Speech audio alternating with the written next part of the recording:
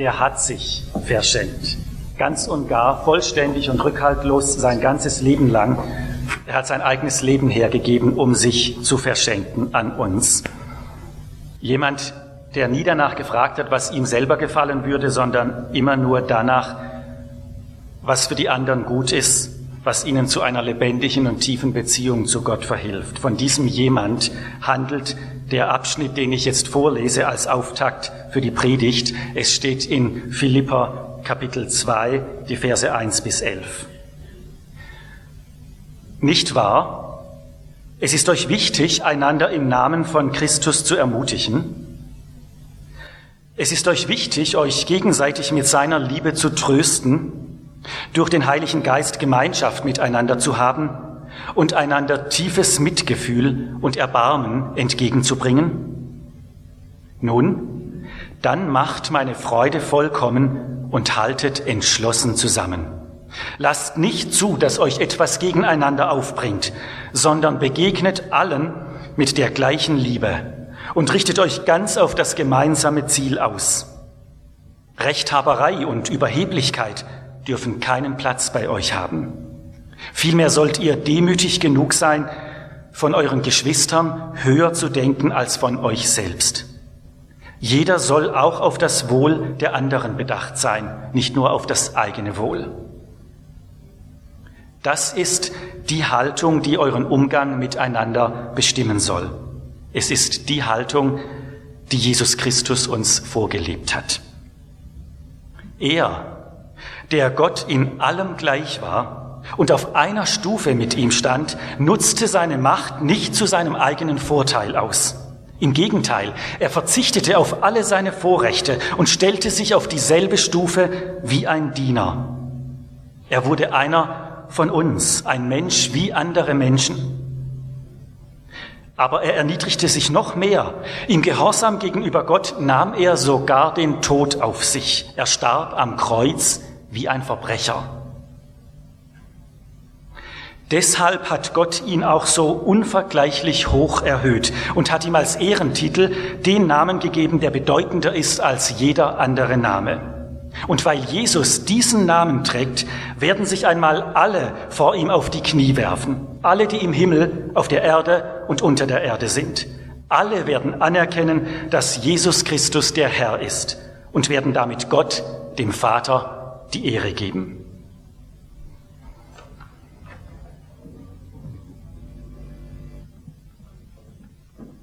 Vielen Dank.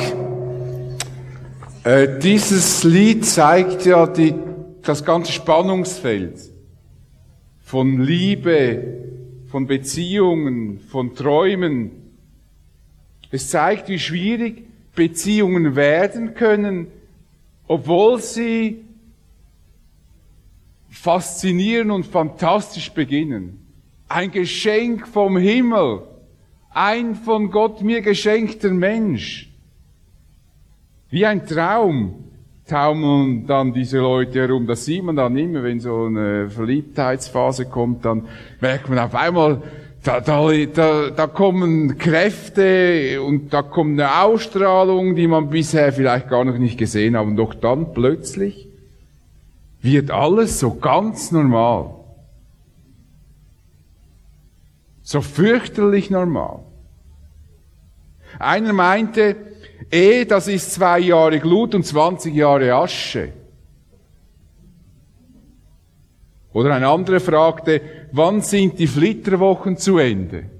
Das ist auch ein Rätsel. Wann sind sie zu Ende? Die Antwort, wenn der Mann nicht mehr beim Abwasch hilft, sondern ihn alleine macht.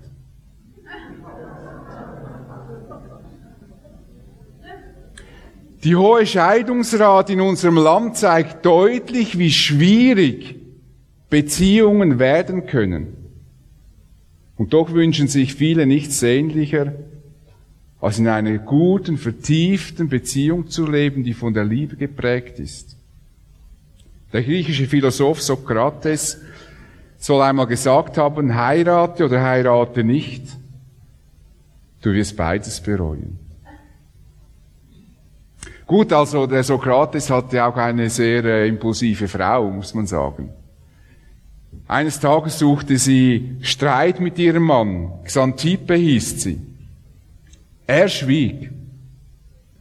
Sie ging auf ihn los und mordete und zettere und wurde immer heftiger und daraufhin verließ Sokrates das Haus und setzte sich auf der Straße hin.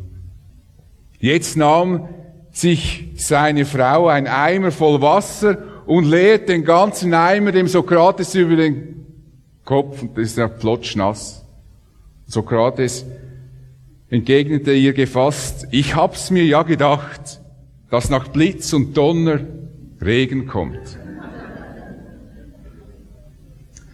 Aber es wäre ja schlimm, wenn das unausweichlich für alle gelten würde. Es wäre schlimm, wenn wir sagen müssen, im Grunde genommen ist, wenn wir eine Beziehung eingehen, egal ob es eine eheliche Beziehung ist oder ob es Freundschaften sind, grundsätzlich müssen wir damit leben. Am Schluss kracht alles auseinander. Am Schluss wird alles eintönig und einfädig und man denkt, warum habe ich nur das gemacht in meinem Leben? Das wäre schlimm.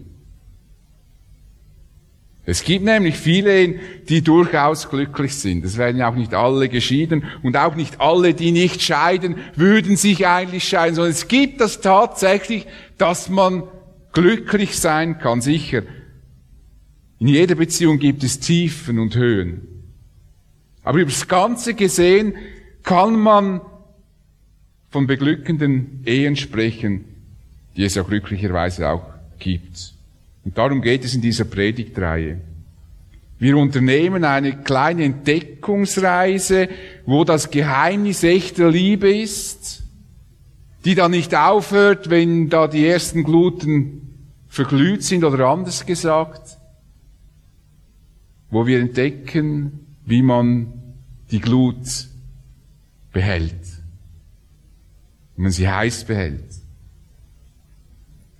Oder wie ich auch noch diese Reihe unterschrieben habe, so wird meine Beziehung beglückend. Niemand heiratet nämlich mit der Absicht, unglücklich zu werden.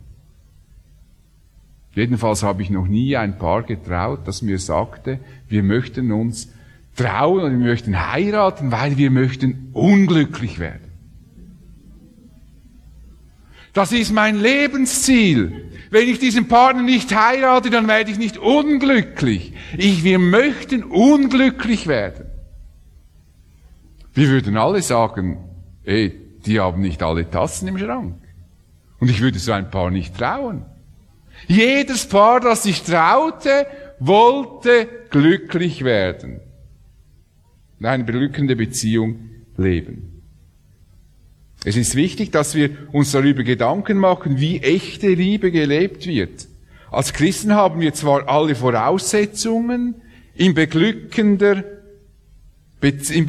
Beziehungen zu leben, weil Gott uns durch die Wiedergeburt alle Voraussetzungen geschenkt hat. Jeder wiedergeborene Christ hat das Potenzial zu einer beglückenden Beziehung. Jeder. Weil in jedem wiedergeborenen Christ der Heilige Geist lebt. Und jeder wiedergeborene Christ, weil der Heilige Geist in ihm lebt, die Früchte des Geistes hervorbringen kann. Aber leider müssen wir ganz ehrlich sagen, dass es viele christliche Ehen gibt, die gar nicht beglückend sind. Im Gegenteil, sie sind sogar manchmal eine Qual, langweilig, frustrierend. Und man hält sich nur noch aus, weil man vielleicht den Schein gegen außen wahren möchte. Aber im Grunde genommen läuft da nichts mehr, funkt nichts mehr, ist nichts mehr. Das muss aber nicht so sein. Und es gibt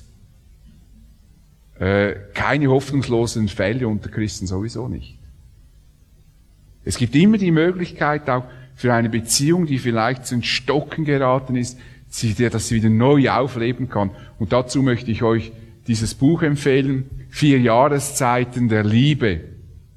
Ich kann in einer Predigtreihe mit 3 Predigten nicht alle Seiten einer Beziehung voll ausleuchten. Und das ist ein sehr hilfreiches Buch, finde ich. Und das kann man auch allein lesen oder wenn es möglich ist, auch mit dem Partner zusammen. Es gibt keine hoffnungslosen Fälle. Und es tut auch immer wieder mal gut, sich als Paar mit der Beziehung vielleicht einmal zu beschäftigen. Eigentlich müssen wir nur lernen, das zu leben, zu dem uns Gott befähigt hat.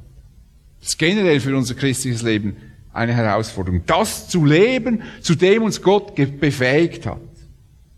Deshalb schrieb Paulus diesen Gedanken oft in seinen Briefen: Lebt so, wie es sich für Menschen gehört, die Gott in seine Gemeinschaft berufen hat. Wir sollen nicht eigensüchtig leben, sondern aus der Kraft Gottes. Lebt aus der Kraft, die der Geist Gottes gibt, dann müsst ihr nicht euren selbstsüchtigen Wünschen folgen. Mit anderen Worten, unser Leben und unsere Beziehungen funktionieren nicht ohne unseren Einsatz.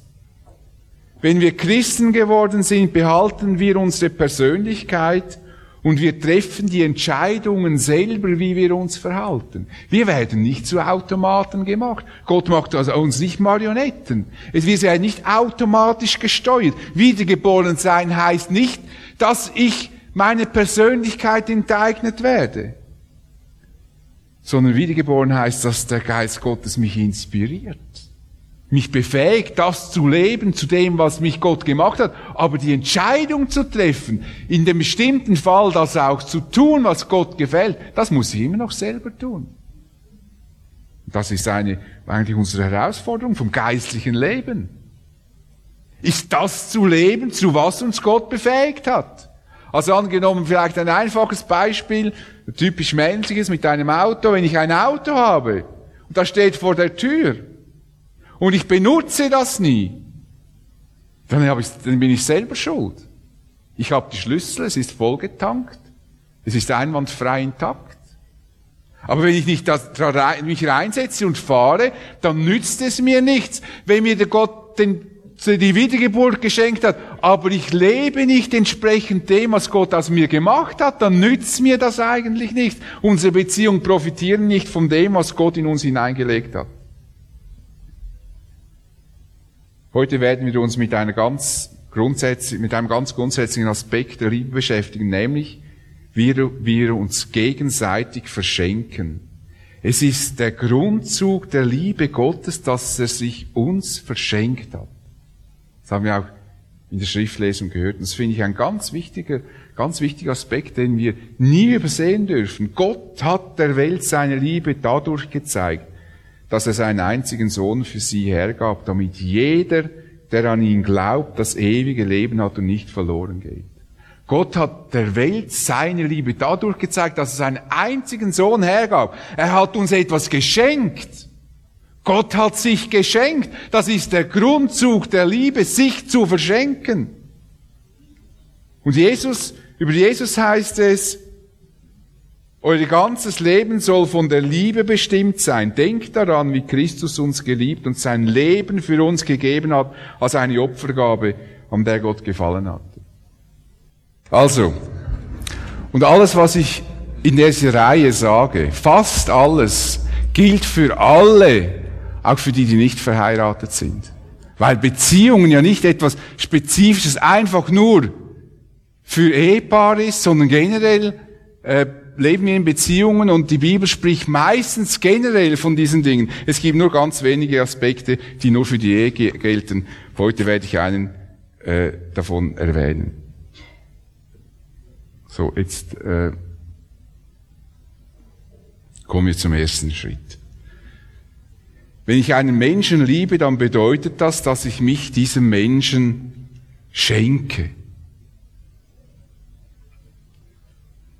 Egal in welcher Beziehung, ganz besonders wenn ich heirate, dann verschenke ich mich, ich schenke mich dem anderen. Das begreifen heute viele nicht. Die meinen, sie holen sich einen. Ich habe mir jemanden gefischt. Ich habe jemanden an Land gezogen. Nein, ich verschenke mich. Das ist eigentlich das Bild der Beziehung und der Ehe. Liebe ohne mich zu verschenken ist keine echte Liebe. Das ist nur Selbstliebe. Aber nicht eine Liebe, die auf das Gegenüber ausgerichtet ist. Liebe ist im Charakter der Liebe, zum Charakter der Liebe gehört, dass sie sich verschenkt. Was das beinhaltet, möchte ich anhand von 2 Punkten aufzeigen. Wenn ich mich verschenke, lasse ich es zu, dass der andere mich entdecken darf. Er darf wissen, wer ich bin, und das ist gar nicht so selbstverständlich. Und er darf wissen, was mich beschäftigt. Er darf mich bildlich gesprochen wie ein Geschenk auspacken, um zu entdecken, wer ich bin. Er darf wissen, mit wem er es zu tun hat. Und das ist übrigens etwas, was Gott gegenüber uns tut. Manchmal ist es ja interessant, wenn man Predigten vorbereitet, entdeckt man Dinge auch in der Bibel, die einem in dieser Weise noch gar nie wirklich so aufgefallen sind. Aber es ist eigentlich interessant, dass Gott genau dieses Verschenken damit verbindet, dass er uns Einblick gibt in sein eigenes Wesen. Ich nenne euch Freunde, sagt Jesus, und nicht mehr Diener, denn ein Diener weiß nicht, was sein Herr tut. Ich aber habe euch alles mitgeteilt, was ich von meinem Vater gehört habe. Ich habe mich euch geöffnet. Ich lasse zu, dass ihr mich entdeckt, dass ihr erkennt, was ich vorhabe, was mich beschäftigt, wo meine Ziele sind. Also, dass sich Jesus uns verschenkt hat, dass sich Gott uns verschenkt, heißt gleichzeitig, dass Gott uns Einblick gibt in sein Wesen, in das, was ihn zutiefst beschäftigt. Diesen Gedanken bringt auch Paulus den Korinthern, und das ist für mich einer der faszinierendsten Gedanken in der Schrift. Er sagt, wie die Gedanken eines Menschen nur diesem Menschen selbst bekannt sind, und zwar durch den menschlichen Geist. Genauso kennt auch nur der Geist Gottes die Gedanken Gottes. Niemand sonst hat sie je ergründet. Also mit anderen Worten heißt das, ich weiß am besten, was in mir vorgeht. Das wisst ihr alle nicht so genau. Aber ich weiß es. Weil mein Geist weiß das. Was ich jetzt denke, was mich beschäftigt, was mich umhertreibt. Und genauso ist es mit dem Geist Gottes. Der Geist Gottes weiß, was Gott beschäftigt. Das ist mal das Grundargument oder die Einleitung, die Paulus macht. Also die Gedanken eines Menschen sind nur diesem Menschen selbst bekannt. Und die Gedanken Gottes sind nur Gott selbst bekannt. Aber jetzt kommt das Faszinierende. Jetzt sagt er nämlich, wir aber haben diesen Geist erhalten. Den Geist, der von Gott kommt, nicht den Geist der Welt. Darum können wir auch erkennen, was Gott uns in seiner Gnade geschenkt hat. Das heißt, der Geist Gottes, der einzige ist, der wirklich weiß, was Gott zutiefst beschäftigt, den haben wir jetzt geschenkt bekommen, und deshalb können wir wissen, was Gott beschäftigt. Gott hat sich uns verschenkt. Und dass er sich uns verschenkt hat, heißt, dass er uns Einblick gibt in sein Wesen, in das, was ihn zutiefst bewegt, das, was ihm wichtig ist. Das ist ein Grundzug der Hingabe, des Verschenkens. Offenheit und Transparenz sind ganz wichtig für eine von Liebe geprägte Beziehung. Wenn ich mich verschenke, muss ich bereit sein, mich zu öffnen, sonst verschenke ich mich nicht. Wenn ich geheimnisvoll bleibe für mein Gegenüber, habe ich mich nicht verschenkt, und das hat nichts mit Liebe zu tun. Es wird auch nicht gelingen, wie das König Alfonso von Spanien sagte, als er gefragt wurde, wie die Einheit in der Ehe erhalten werden könnte, meinte er, wenn das Weib zur rechten Zeit stumm und der Mann zur rechten Zeit taub ist. Vielleicht kann man auf diese Weise die Einigkeit erhalten, aber die Beziehung wird keine Tiefe gewinnen.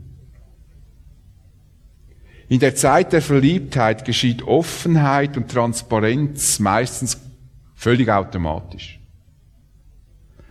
Da ist man so hingerissen. Da erzählt man alles, da kann man stundenlang sprechen miteinander. Und plötzlich mit der Zeit kommt die Gefahr, dass jeder wieder sich in sein Schneckenhaus zurückzieht. Da gibt es ganz verschiedene Gründe. Bemerkungen, die verletzt haben, man hat nicht mehr darüber gesprochen und so weiter. Und keiner weiß mehr, was dem anderen wirklich bewegt. Man entfremdet sich.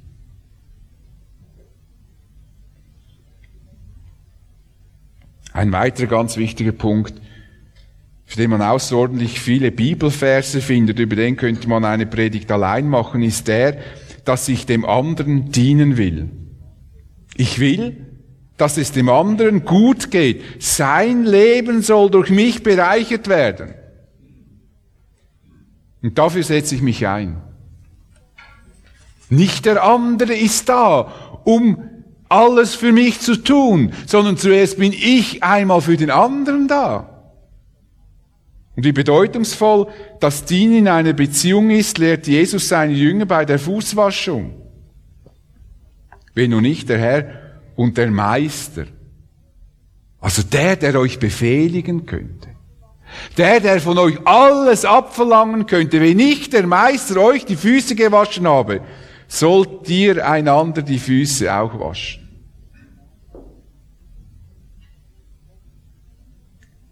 Ich bin gekommen, um zu dienen und nicht zu herrschen. Und Liebe dient und herrscht nicht. Und ein andermal sagte Jesus, wer unter euch groß werden will, soll den anderen dienen. Das gefällt uns eigentlich nicht, wenn wir das ernsthaft durchdenken. Wir wollen lieber, dass die anderen uns dienen, dass wir wie kleine Könige rumwatscheln. Und alle nehmen uns alles immer wieder ab. Aber wir sind hier zum Dienen. Und Paulus lehrt die Christen, Jesus als Vorbild vor Augen zu haben. Jeder soll auch auf das Wohl der anderen bedacht sein, nicht nur auf das eigene Wohl. Ich soll den anderen im Blick haben. Das heißt, ich soll darüber nachdenken, was dem anderen gut tut. Und in Ehen, wenn es kriselt, und in Beziehungen, wenn es kriselt, über was denken wir nach? Über was denken wir nach? Was mir der andere nicht gibt. Was ich für ein armes Ding bin, dass ich nicht das bekomme, was ich eigentlich verdiene. Und es ist nur schade, dass nicht die ganze Welt das erkennt und Mitleid mit mir hat. Aber wie viele Gedanken verwende ich darauf, zu überlegen, was kann ich tun, dass es dem anderen besser geht? Eine provokative Aussage für Menschen, die sich gewohnt sind, stets darauf bedacht zu sein, dass es mir selber gut geht. Darauf bedacht zu sein, dass die Beziehung das Maximale für mich ergibt. Heute läuft das ja so. Wenn die Beziehung nichts mehr hergibt, dann geben wir sie auf. Wir haben Abschnittspartnerschaften, für jede Lebensphase einen Partner.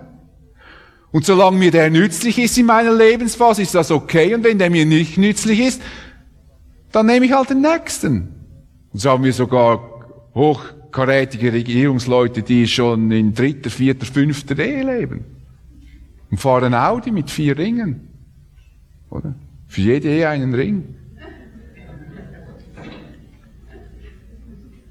Robertson McQuilkin war der Präsident des Columbia Bible Instituts. Unter seiner Leitung gewann dieses College hohes Ansehen, einen guten Ruf, und plötzlich wurde seiner Frau die Diagnose Alzheimer gestellt. Seine Frau, die ihm auf dem Missionsfeld und auch im College über Jahre treu zur Seite stand, konnte dann nicht einmal mehr die 4 Namen der Evangelien aufzählen. Und jetzt stand der Mann vor der Entscheidung, ob er seine Lehrtätigkeit, seine Präsidentschaft dieses Instituts aufgeben soll, um seine Frau zu pflegen, oder ob er sie behalten soll. Und der Druck war groß, dass er das behält, weil er ein guter Mann war. Und doch hat er sich entschieden, sich zurückzuziehen und sämtliche Ämter abgelegt. Ich denke, er war auch in einem Alter, wo er das konnte. Und er hat sich entschlossen, seine Frau zu pflegen. Und dann sagt er dazu, schließlich hat sie mich fast 40 Jahre lang mit bewundernswerter Ergebenheit umsorgt. Jetzt war ich an der Reihe. Und was war sie für mich für ein Partner? Wenn ich sie 40 Jahre pflegen müsste, stände ich immer noch in ihrer Schuld.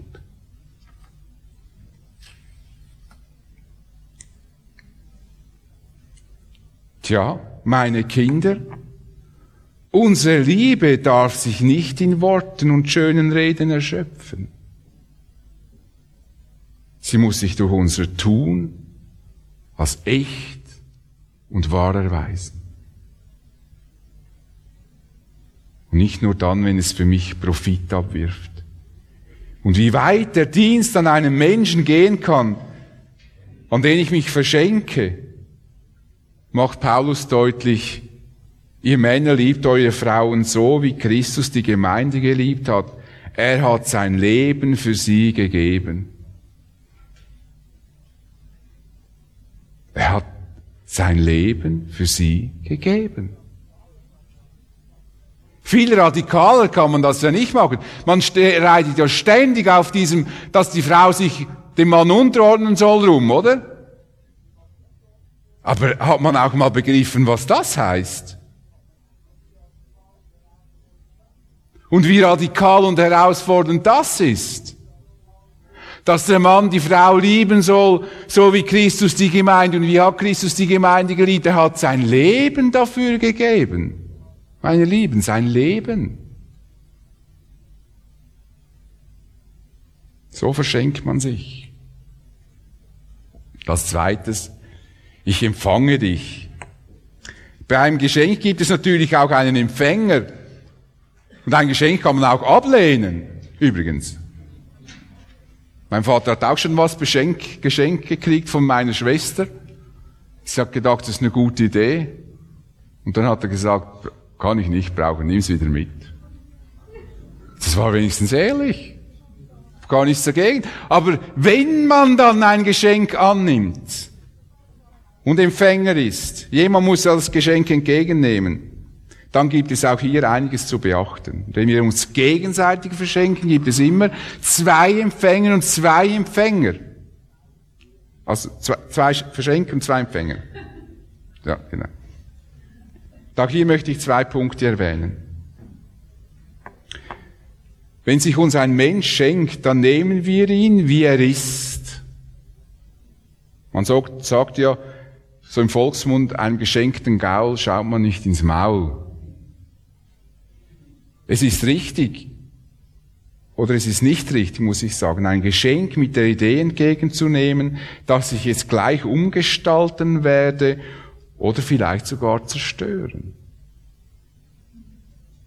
Wer das vorhat, soll es so machen wie mein Vater. Er soll es bitte nicht entgegennehmen. Er soll es zurückweisen.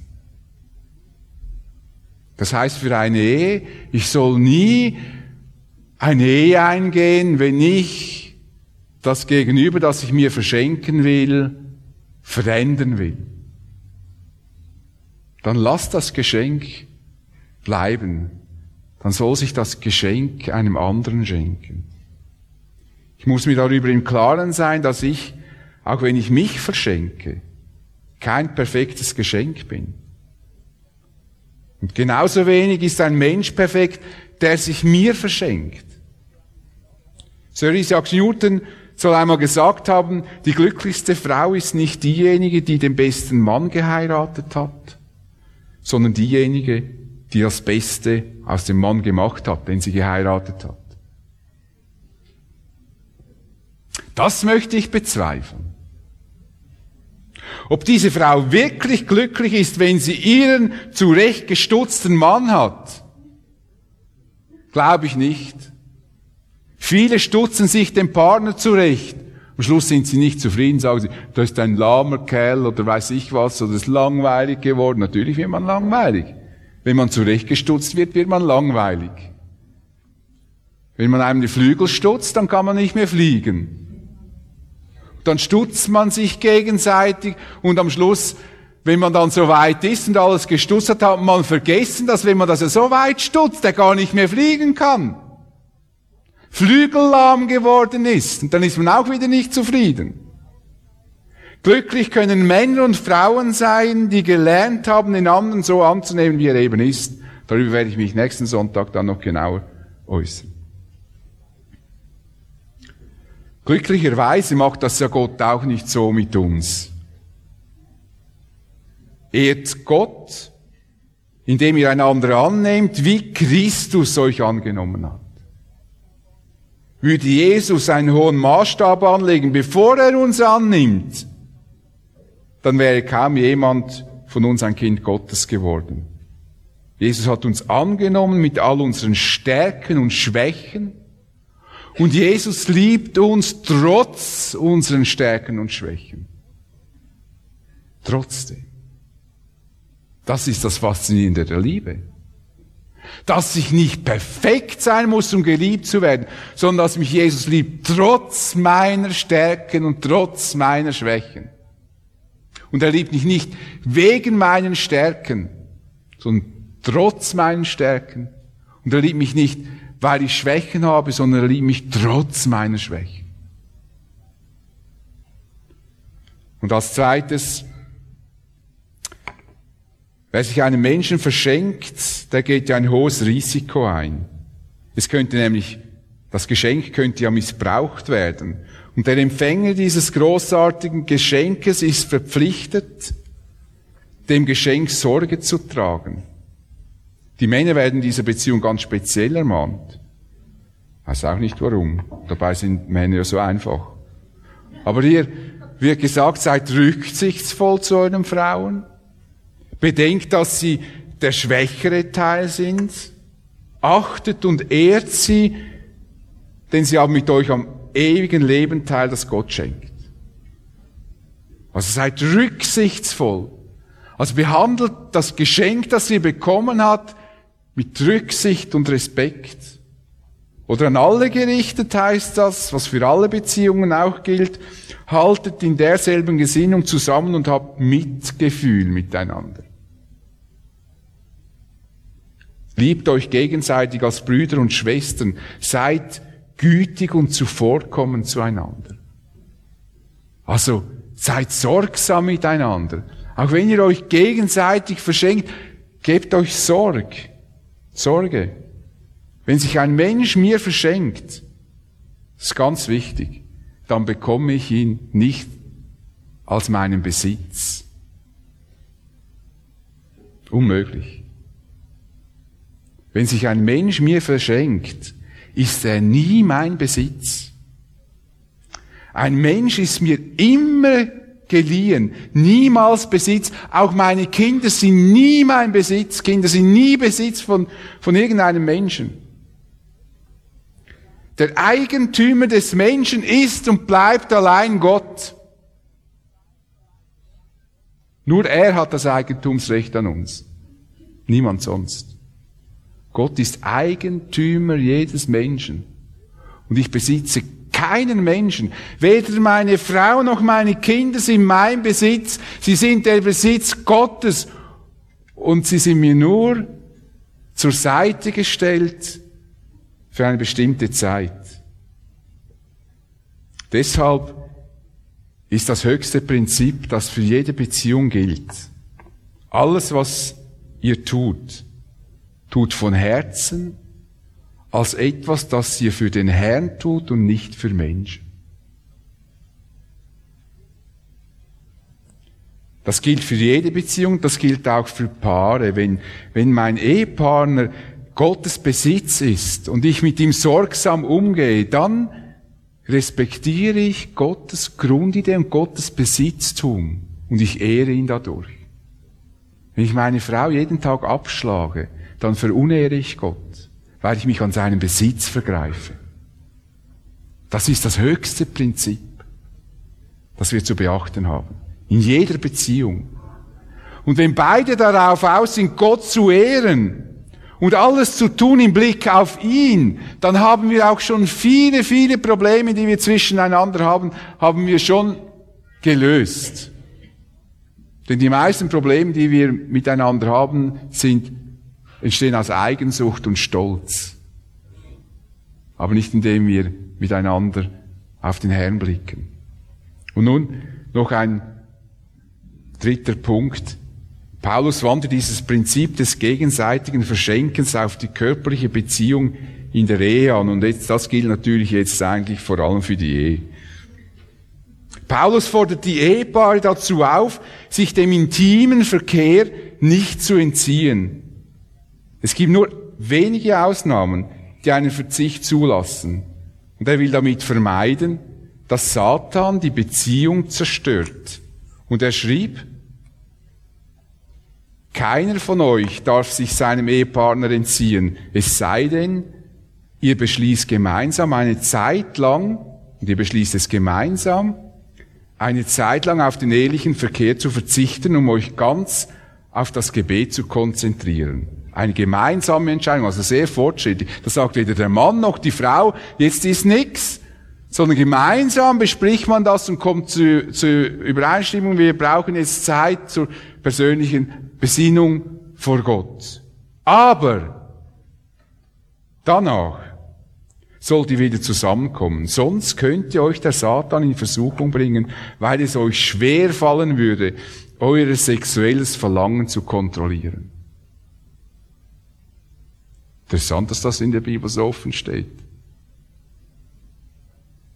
Paulus hält nichts davon, wenn Ehepaare diese Form der Gemeinschaft nicht mehr pflegen. Das ist viel zu gefährlich, findet er. Und bestimmt hält er auch nichts davon, wenn man seinen Partner mit Verweigerung in diesem Bereich bestrafen will, was leider sehr oft geschieht. Und damit erreicht man immer das Gegenteil. Entzug auf diesem Gebiet, der oft angewendet wird, da erreicht man immer das Gegenteil. Es gibt ganz gewaltige Verletzungen in diesem Bereich. Sexualität gehört nach der Bibel ganz eindeutig in die Ehe und dort soll sie auch praktiziert werden. Es ist etwas vollkommen Natürliches, das Gott selbst so geschaffen hat und selber so will. Es kommt nicht selten vor, dass christliche Paare sich in diesem Bereich entfremdet haben. Dazu gibt es verschiedene Gründe. Ich kenne viel, da gibt es Bücher, könnt ihr viel lesen. Aber lassen Sie mich das heute einmal ganz deutlich sagen, das ist nicht normal. Es ist nicht normal, wenn Ehepaare in diesem Bereich nicht mehr Gemeinschaft haben. Das ist, wenn ich jetzt das ganz fromm sagen möchte, komplett unbiblisch. Der Paulus sagt nicht, enthaltet euch der sexuellen Gemeinschaft und betet zu Gott und jedes Mal, wenn ihr das Bedürfnis habt, zu eurem Partner zu gehen, dann betet und lasst es doch bleiben. Das ist etwas Niedriges für Leute, die geistlich noch nicht so reif sind. Für Paulus gar kein Thema. Er sagt, das gehört in diese Gemeinschaft hinein. Und wenn ihr da vielleicht euch auseinandergelebt habt, was das sein kann, dann möchte ich euch einfach ermutigen, lasst das nicht so bleiben. Packt es wieder an. Ihr tut exakt das, was eigentlich Gott erwartet. In einer Ehe. Dass das klar ist. In einer Ehe. Nicht vor der Ehe, nicht neben der Ehe, sondern in der Ehe.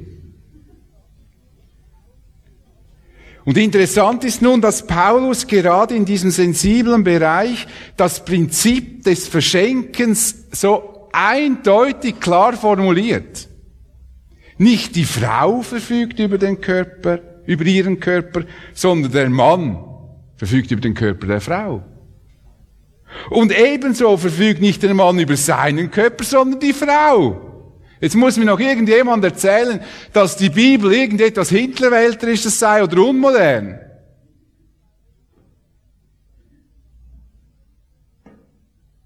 Ist euch das klar, was da steht?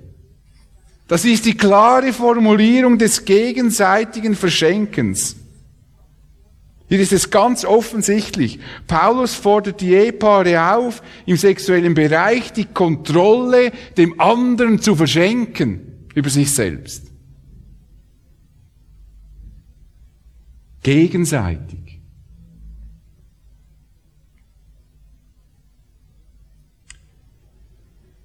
Wie wir uns gegenseitig verschenken. Ich verschenke mich, indem ich mich entdecken lasse, indem ich transparent bin, indem ich zulasse, dass der andere begreift, was mich beschäftigt. Das ist manchmal besser möglich, manchmal weniger. Gegenseitig verschenken wir uns, indem wir einander dienen, dass uns das Wohl des anderen beschäftigt. Und als Beschenkte nehmen wir das Geschenk an, so wie es eben ist, und wir tragen Sorge zu ihm. Das werden wir nächsten Sonntag noch etwas genauer betrachten. Wenn das beide Seiten ernst nehmen, wird die Beziehung für beide beglückend. Und das ist eigentlich die Idee Gottes, dass wir beide Seiten in einer Beziehung das ernst nehmen. Statt von Verschenken könnte man auch von Hingabe sprechen. Ich gebe mich dem anderen hin. In der Hingabe wird der Grundstein zur echten Liebe gelegt. Ohne Hingabe, ohne sich zu verschenken, gibt es eigentlich keine Liebe. Weil der Charakter der Liebe ist, dass man sich verschenkt. Und wer nicht bereit ist, in gegenseitiger Hingabe zu leben, wird viel Not und Leid erleben in jeder Beziehung. Paulus sagte einmal, als es ihm um die Unterstützung der Schwachen ging, ein Wort des Herrn, dessen Prinzip, meine ich, umfassend ist und auch für Beziehungen gelten kann. Auf dem Geben liegt ein größerer Segen als auf dem Nehmen. Es wäre gut, wenn unsere Gesellschaft das wieder einmal bedenken würde. Auf dem Geben liegt mehr Segen, größeren Segen als auf dem Nehmen. Also lernen wir uns mit allem, was wir haben und mit allem, was wir sind, zu lieben. Und Paulus sagt das noch einmal ganz drastisch. Bleibt niemandem etwas schuldig. Was ihr einander jedoch immer schuldet, ist Liebe. Das schulden wir uns immer. In der Gemeinde, unter Geschwistern, in unseren Ehen. Diese Schuld ist nie abgetragen. Das schulden wir uns immer.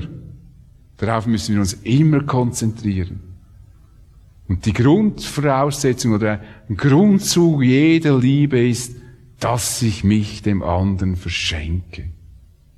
Und so haben wir auch, aus Liebe zu Gott haben wir uns Jesus verschenkt und gesagt, Jesus, übernimm du nun die Führung in meinem Leben. Ich verschenke mich dir, weil was du gemacht hast, ist so großartig und meine Liebe zu dir ist so wunderbar. Ich verschenke mich dir. Und er hat sich schon uns zuerst geschenkt. Das ist Liebe. Es ist ja dann Weihnachten, die Zeit des Schenkens. Dann verschenkt euch. Verschenkt euch selbst den Menschen, die ihr liebt und die eure Liebe brauchen.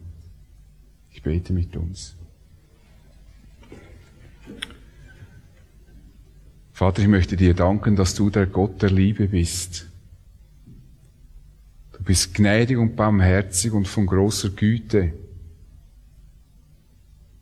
Und in deiner Liebe hast du dich uns verschenkt. Es ging gar nicht anders, weil Liebe genau diesen Zug in sich trägt, dass sie sich verschenkt.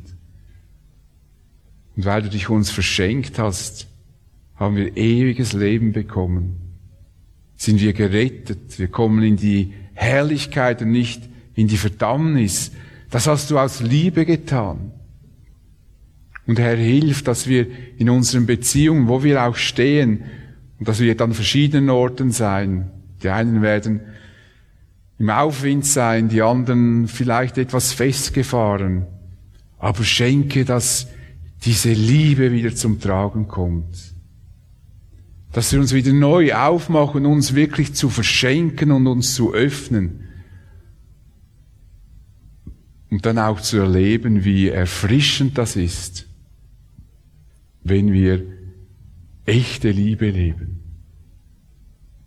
Wir beten dich an, dass du uns zuerst geliebt hast und dass wir von deiner Liebe her Kraft bekommen.